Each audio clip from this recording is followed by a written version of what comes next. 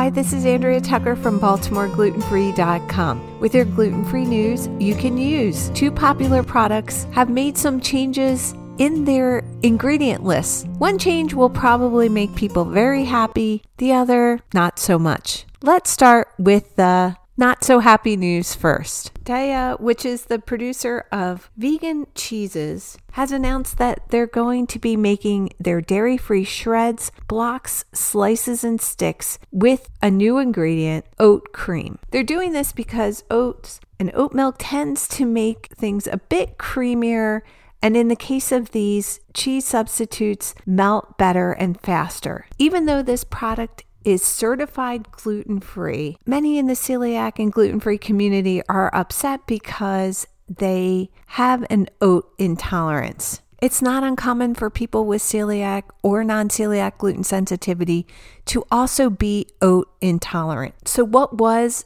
a great option for them in these Daiya cheeses is no longer. Daiya is keeping their pizza, cream cheese, cheesecakes, and dressings with their original formula, not using their new oat cream blend. In good product news, DiGiorno has reformulated their gluten-free pizza and has taken out the wheat starch that was in there previously. If you're wondering how wheat starch can be in a gluten-free product, Gluten-Free Watchdog has a great article explaining all about it. It's an ingredient that's been used in Europe for years. For example, Char croissants and pain au chocolat use gluten-free wheat starch, as does King Arthur's new gluten-free bread flour and pizza flour. I'll have a link to Gluten-Free Watchdog's article explaining all of this in today's show notes. People have reported trying the new DiGiorno pizza without the wheat starch and say it's delicious. I will be keeping my eyes out for it for sure. Let me know if you've tried it. Reach out to me at contact@BaltimoreGlutenFree.com. And do you have any product news? I'd love to share it with the community. DM me on social media or send me an email. Thanks so much for joining me here today, and I look forward to seeing you back here tomorrow.